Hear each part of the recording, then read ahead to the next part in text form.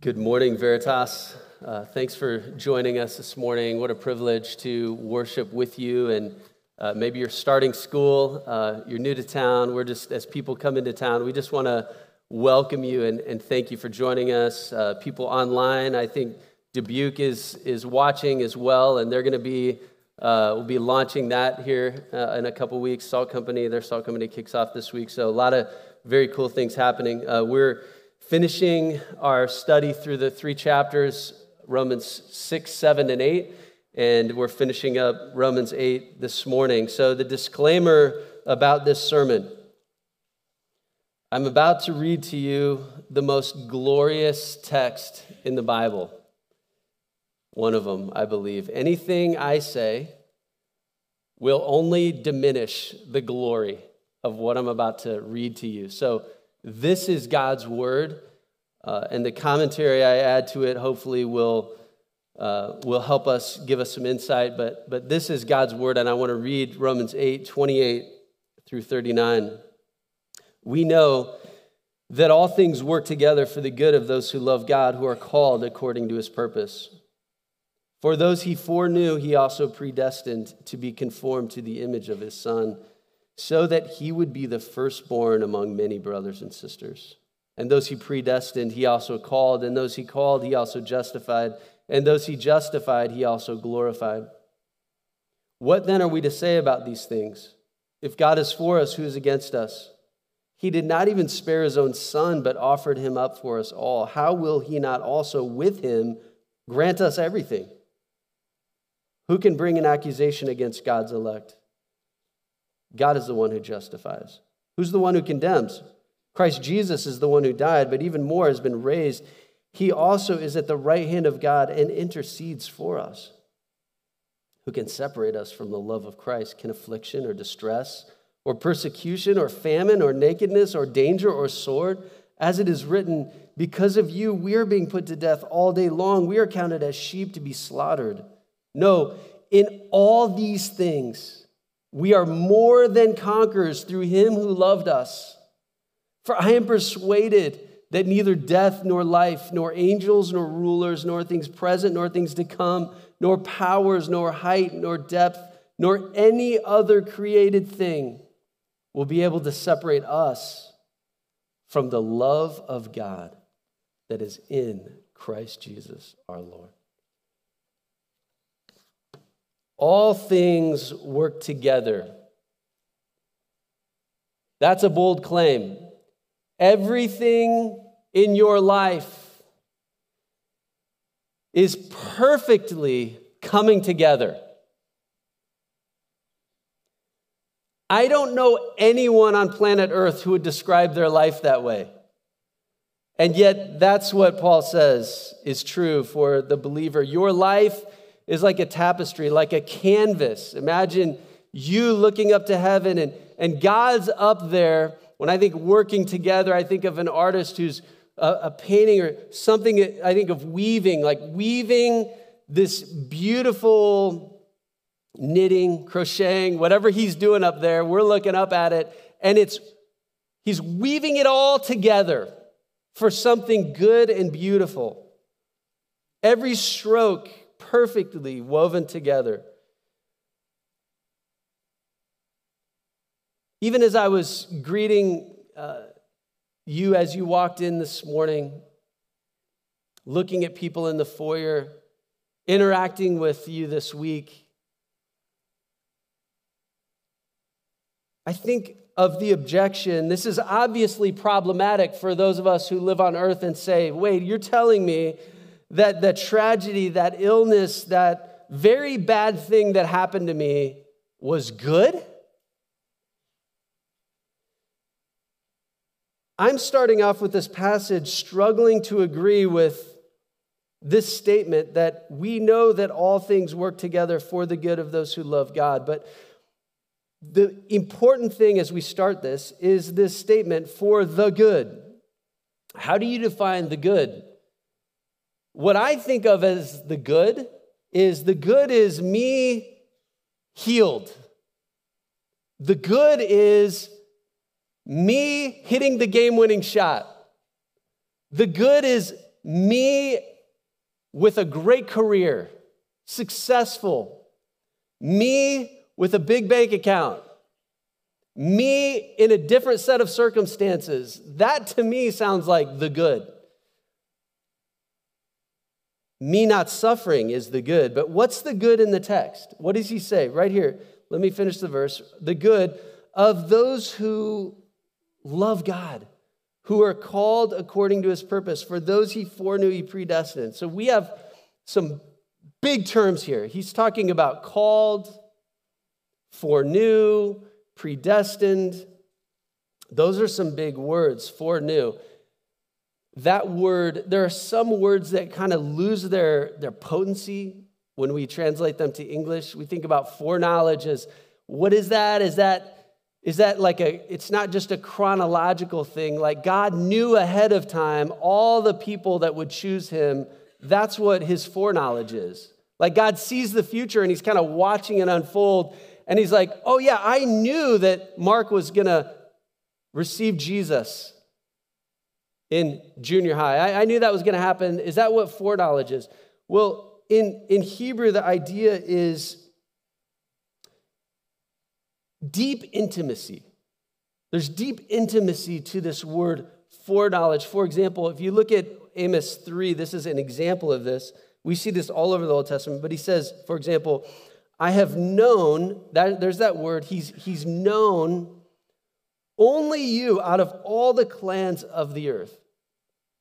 God is speaking to his people and he's saying, hey, I've only known you, Israel.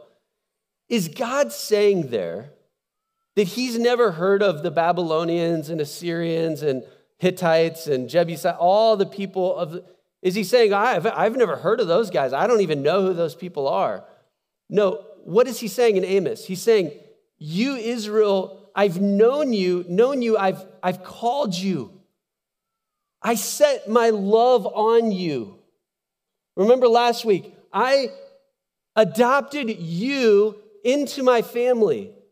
That's a choice that God made to draw in Israel. Growing up, we had a youth retreat speaker named Dave Busby. Dave Busby was picked on a lot in school, in elementary school, middle school, because Dave was born with cystic fibrosis. Basically a death sentence for a little child. Struggled to breathe.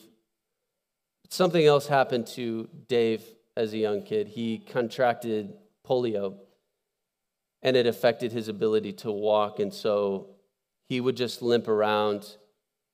And when he was alone, he would hurt himself, and he would punch his little skinny legs until they bruised because he hated his disability. He was on the playground for the much anticipated basketball game. All the kids would line up and they would pick the two captains, the two stud upperclassmen, and they stood out there as this line of kids stood up, and little Dave Busby was the kid on the end.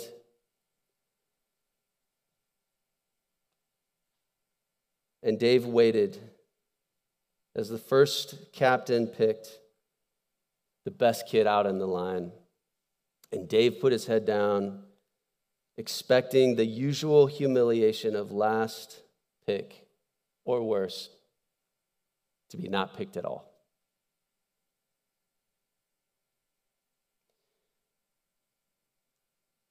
So he stands there with his head down, and the second captain goes. The second captain was Dave's brother. And Dave's brother looks at all the people in the line, and he looks at Dave, and he says, I take Dave. And Dave slowly stumbles his way over to his brother and buries his head in his chest. And his brother puts his arm around him, and they just have this moment on the playground. Dave was chosen. That is you. If you know Jesus, that's you. That's grace. When we sing songs like Amazing Grace, that's what it feels like to be loved by God in our condition, chosen, loved. And we know this, right? We know that we're not Christians because we're smarter than everybody else. We were more humble, so we figured it out. It doesn't make sense. I don't know why. It's not even fair in my mind that I'm a Christian, that Jesus loves me. But nothing can change that I'm loved by God. Nothing can change that. I do know this. I'm loved with an everlasting love, Jeremiah 31. And that's what Paul says here about God's foreknowledge, this divine election of God. But still, we haven't answered the question, because if we're going to understand this passage, it hinges on this. We have to understand what is the good that he's talking about here. What's the eternal predestined purpose of God for me? Here it is, verse 29. He says, to be conformed to the image of his Son. This project that God is doing, this canvas and thread and work of art that God is weaving together, we know what it is. He tells us the purpose is so that Mark Arendt will be transformed into the image of Jesus. And just put your name in there. The good that God is working all things together for is you becoming more like Jesus. That's what God is doing. So our first point here is God is determined to accomplish the good of transforming Christians to be like Jesus. God is determined. God is strong-willed about this. You being transformed to be like Jesus. Now, I say transforming Christians. Most people, a lot of people, if you ask them this question, this is like kind of one of the assumed things in our culture. If you say this, most people will agree with it. Hey, everything happens for a reason. Everything happens for a reason. Just never say that to someone who's suffering and had a really bad week. Hey, everything happens for a reason. That's true, but think about this. Who does Paul say all the good is working together for?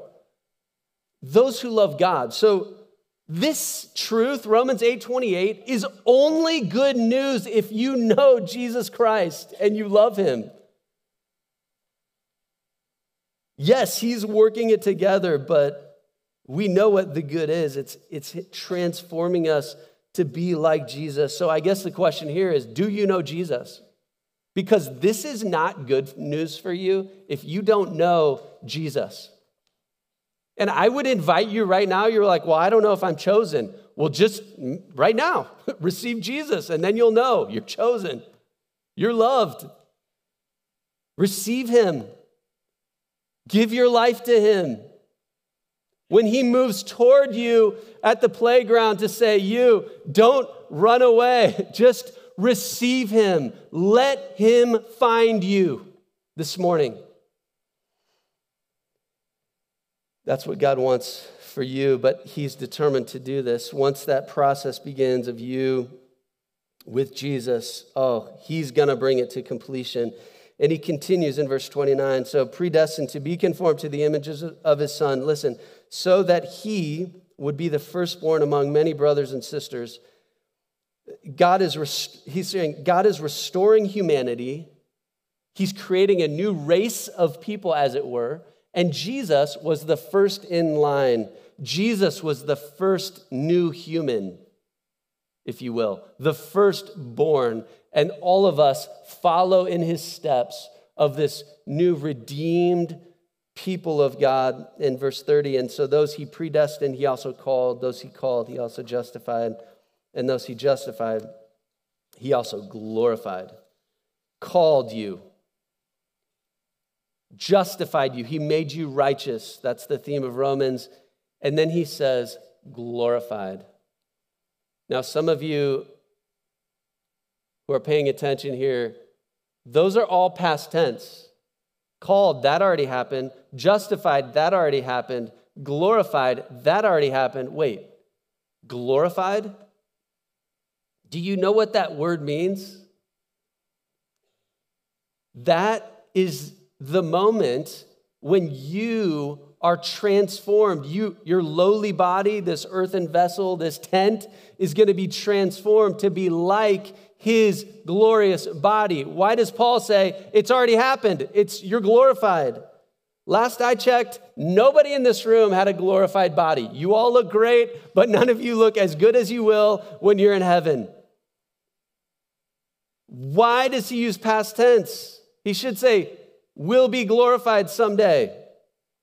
I know the justify, I know I'm forgiven, but the new body part, the glory part, I don't know about that. And he's already said earlier in the chapter that creation is groaning, waiting for the glory to come.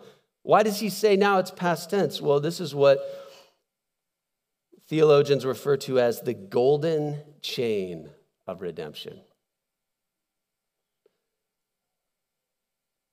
This unbreakable chain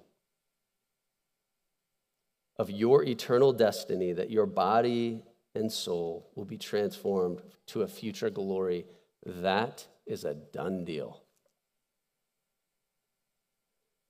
And he says, verse 31, what then are we to say about these things? Here's what I see a lot of people saying about these things. Let's stop and answer that rhetorical question. A lot of people will stop there. What are we to say about these things? Well, here's what I say. If God controls everything, then humans are just robots. If he chose this person to go to heaven, he must have chosen that person to go to hell. And all of a sudden, it turns into this hot mess of a theological argument. Some of us approach it that way. But Paul, his intent is not, this is kind of a warning on Romans 8, is that Paul wants us to be comforted, not confused. The answer to that rhetorical question, what do we say about the sovereign election of God for us as believers? If God is for us, who is against us? Who is against us? And I hear a lot of people thinking about the answer to that question. Well, I'll tell you who's against us. And they start listening. All our political enemies are against us. All those bad nations out there, the people stealing my stuff, the people that are wanting to hurt me, they're against us. Again, not confusion, comfort. The point here is, listen, if you're a Christian, it's not that you don't have opposition or enemies. It's that no one can fight against you and win. Anyone who tries to touch you will be annihilated. God's already got it taken care of. So the second point here is, if point number one is true, that God's determined to the good of making us like Jesus, if that's true, then Christians are invincible. That's amazing. Like the superhero at the end of the movie that always wins. Always. Invincible. Verse 32, he did not even spare his own son, but gave him up for us all. How will he not also with him grant us everything? What he's saying here is, God gave you Jesus. Duh. He's going to give you whatever else you need to be changed into the likeness of Jesus. That's what God is going to do. He gave you Jesus. How, obviously, if he would give you that, he has no greater gift to give. He's going to give you everything else you will need to accomplish the good. So we stop here with an objection. Because some of you are like, all right, I'm starting to track with this, but here's the problem. I can think of a lot of things that might separate me from the love of God. The next 7 verses, Paul anticipates that objection. And so he cross-examines his own claim that God's working it all and that nothing can separate. So point number 3 is, let's test it. Let's test the claim that Christians are invincible. You ready? Surely something can break that golden chain. Verse 33. Let's start with this. Who can bring an accusation against God's elect? God is the one who justifies. Who is the one who condemns? Christ Jesus is the one who died, but even more has been raised. He also is at the right hand of God and intercedes for us. He starts talking about, he begins this cross-examination of this claim with the accuser. Accusations. In the Bible, who is the accuser? Who's the accuser in the Bible? The person whose name is the accuser. Revelation 12:10 tells us, it refers to the accuser of our brothers and sisters who accuses them before our God day and night. The accuser is Satan. 24/7, Satan's job is he's constantly taking me to court. He's constantly suing me. And he's bringing me into court before God. And he's like, look at this pitiful servant named Mark. And it's just constant litigation in my life. Any of you been sued? It's terrible. I've never been sued. I know people that have. It's stressful. It raises the blood pressure. You go to bed thinking it at night. It's always on your mind. The lawsuit. And you're just thinking, I might be guilty. I might be sentenced. I might be all these things. Hope I have a good lawyer. Work hard, law students. Okay. Because sometimes you get sued and people like to sue and Satan loves to sue. He loves litigation. And his job, Revelation 12, he is constantly suing you, accusing you. And every time Satan takes me to court, he always has a case against me. Because I'm left there with my thoughts like, yeah, totally. I didn't pray enough today. I don't even know if I thought about God. Was I an atheist today? I don't know. Like, he's got a point. Yeah, I totally slandered that person. Somebody clicks play. Satan has like the recorder. He's like, well, you want to know what you said? Boom. You're like, ooh, that was mean. That was bad. Because I love that person. And I totally just knife in the back, like slander, gossip. It's all what I did last night, totally. Replay it on the screen, the accuser. That's what Satan does. Always pressing charges. But who is the one who condemns? Paul answers the question. He says, Christ Jesus. But he says, is the one who died. That's such great news. Because here's the point. We're testing it. Christians are invincible. Well, what about when the accuser comes? Am I invincible then? Because I think I'm guilty. And he says, all right, test number 1, Satan's accusations can't win. Why? Because Jesus is the judge. Jesus is the one who can condemn. When you sin, you don't sin against Satan. You sin against God, but God died for your sin. Do you see his thought process here?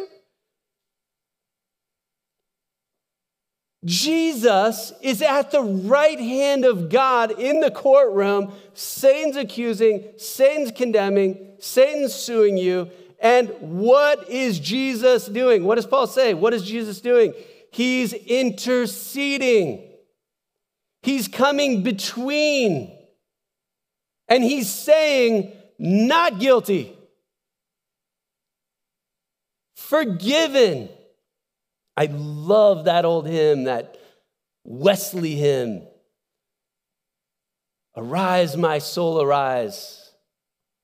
Shake off your guilty fears and rise. 5 bleeding wounds he bears, received on Calvary. They pour effectual prayers. They strongly plead for me. Forgive him. Oh, forgive, they cry. Nor let that ransomed sinner die. That is intercession. And that's happening 24/7. Because who is the one who condemns? Well, Christ Jesus, he died. Satan's accusations can't win against you. Verse 35, who can separate us from the love of Christ? Can affliction or distress or persecution or famine or nakedness or danger or sword, as it is written? Because of you, we are being put to death all day long. We are counted as sheep to be slaughtered. Paul is quoting Psalm 44. And in that psalm, I think it's hilarious that psalms like this are even in the Bible. Because if someone wrote a song about this today, like we would ban them from Christian radio. Because here's what Psalm 44 is saying. God, if you read Psalm 44, it's actually hilarious. He's saying, God, we are helpless sheep. Remember, you called us sheep? And we're wandering around on the hill, and we're getting slaughtered one by one. This little group of people called the Israelites, we're helpless. We're getting picked off. We're sitting ducks. And God, you are sitting there watching it all happen. And as these nations come in, just picking us off. Taking us out. Our enemies are winning, and you are watching it happen. So you know what, God? Because you're in control of everything and you're not doing anything about it, it's like you, God, are slaughtering us all day long. Anyone who has ever walked with Jesus has had that feeling. God, you are all powerful, and yet you are sitting here watching me suffer. That psalm is in the Bible. If you've ever felt that way, read the psalm. God can handle your struggle and doubt. And in verse 20, Psalm 44:23, he says, wake up, Lord. Why are you sleeping? Get up. Don't reject us forever. Was God sleeping? Well, the psalmist didn't know what you know. You have a massive advantage over the person who was writing that psalm. Because you are looking back at the cross. And every time you look at the cross of Christ, you are confronted with a God who himself said, why have you forsaken me? Jesus quotes something like Psalm 44. And what you have seen is the all-powerful God who's weaving everything together for good, used the suffering of Jesus to save the world. And if God can bring meaning out of his suffering, then surely he can bring meaning out of yours. That's the advantage you have over the psalmist. In verse 34, he says, he died, but even more was raised. Here's the second test, suffering. Can suffering win? Can suffering break the golden chain of redemption? Suffering can't win. Why? Because of the certainty of the resurrection. The resurrection, Jesus will take your dead body and raise it up to a glorious body. It's like it's already happened, glorified. So we can say with Elizabeth Elliot, as she says, suffering is never for nothing. Great book that we have at the Resource Center. Suffering is never for nothing. In 1987, scientists started construction on an incredible idea. Here was the idea. What if we could create an indoor paradise? What if we could do Genesis 1? In the beginning, humans created a new heavens and earth, and they did this. This is amazing. It's just north of Tucson, Arizona. They created an indoor paradise, a planet Earth enclosed in glass, a giant terrarium that they called Biosphere 2.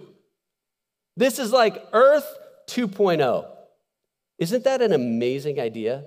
I mean, they had a rainforest, they had a river, they had an ocean with waves that were controlled. This huge glass earth, enclosed in glass kind of earth. But something happened. The trees, it was great. The trees just grew up super fast because the wind never blew too hard. It was just a nice, peaceful utopia. But as the trees grew up, all of a sudden, they started falling over. Why did the trees fall over? This is a quote. The trees suffered from etiolation and weakness caused by lack of stress wood normally created in response to winds and natural conditions. As it turns out, wind plays a major role in the health of a tree. Without wind, a tree can't grow and stand. I mean, it can grow fast, but it'll fall over because it needs to develop what scientists call stress wood. Here's me. Suffering makes me doubt. I doubt I'm suffering, and I one of two things. God, do you love me? Or God, maybe you're not powerful enough to fix this situation. And so what I do is I take matters into my own hands. I can no longer trust God. And so what I do is I want to build a giant terrarium around my life. I want to get money and power and position because I don't want to need a sovereign God who's going to cause the wind to blow on this tree. And so I'm going to put a terrarium around myself and my kids. And inside the terrarium, I'm going to bubble wrap them so they never get hurt. Okay, that's parenting today. So I don't want to leave anything to chance. The world is a dangerous place. I'm not going to be a missionary to that place. I'm not going to move to that state or that country because I want a terrarium. I don't like wind. The problem is God uses the wind. God uses the suffering.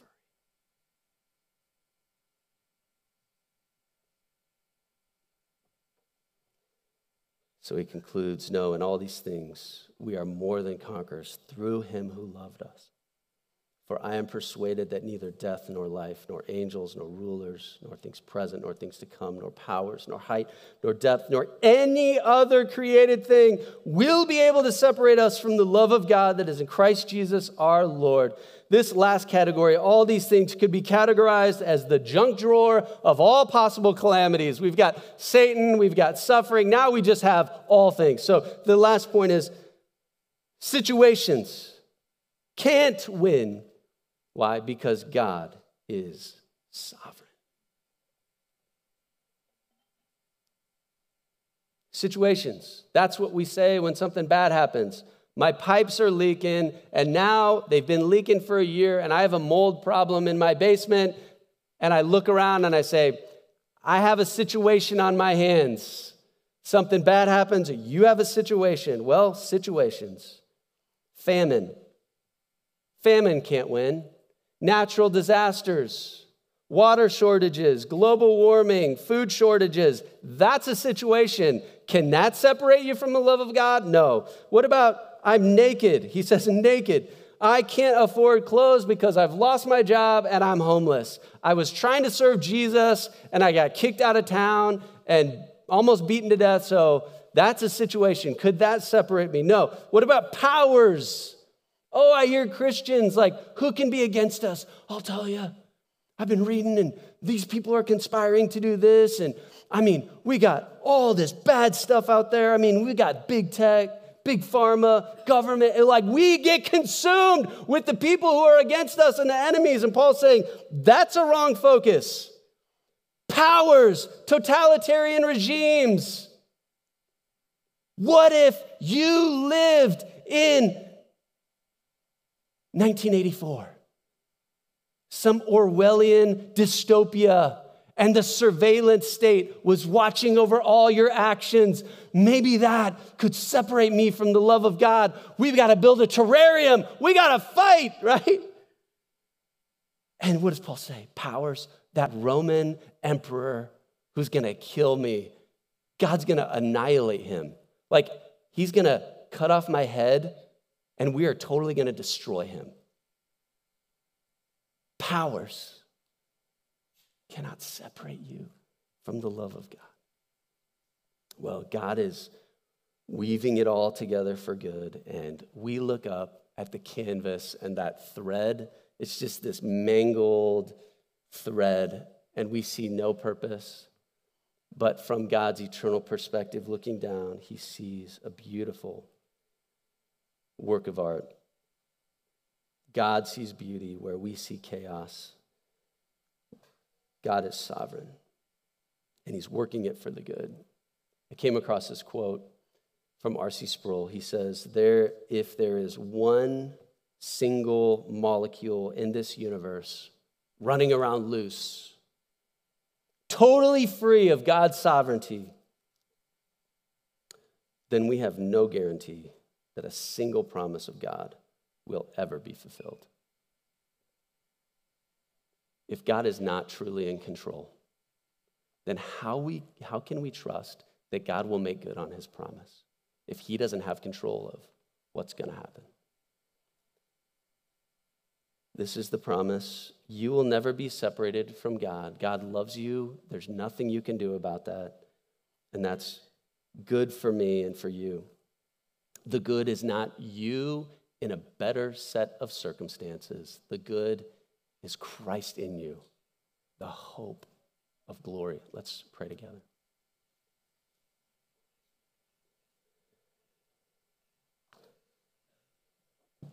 I just want to close by asking you a few questions, and worship team is just going to come and lead us, and we'll just kind of let this time of prayer go into our time of worship. I just want to ask you some questions. Number one, do you know how much you are loved by God? Do you know how much God loves you?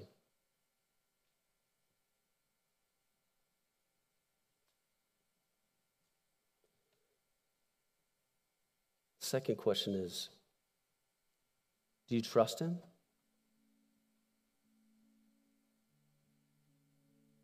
because right now you're experiencing some accusations.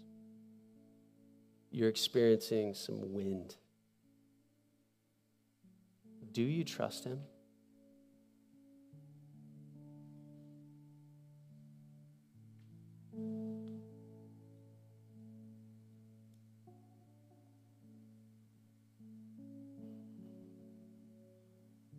Let's just respond in silence and into a time of worship together.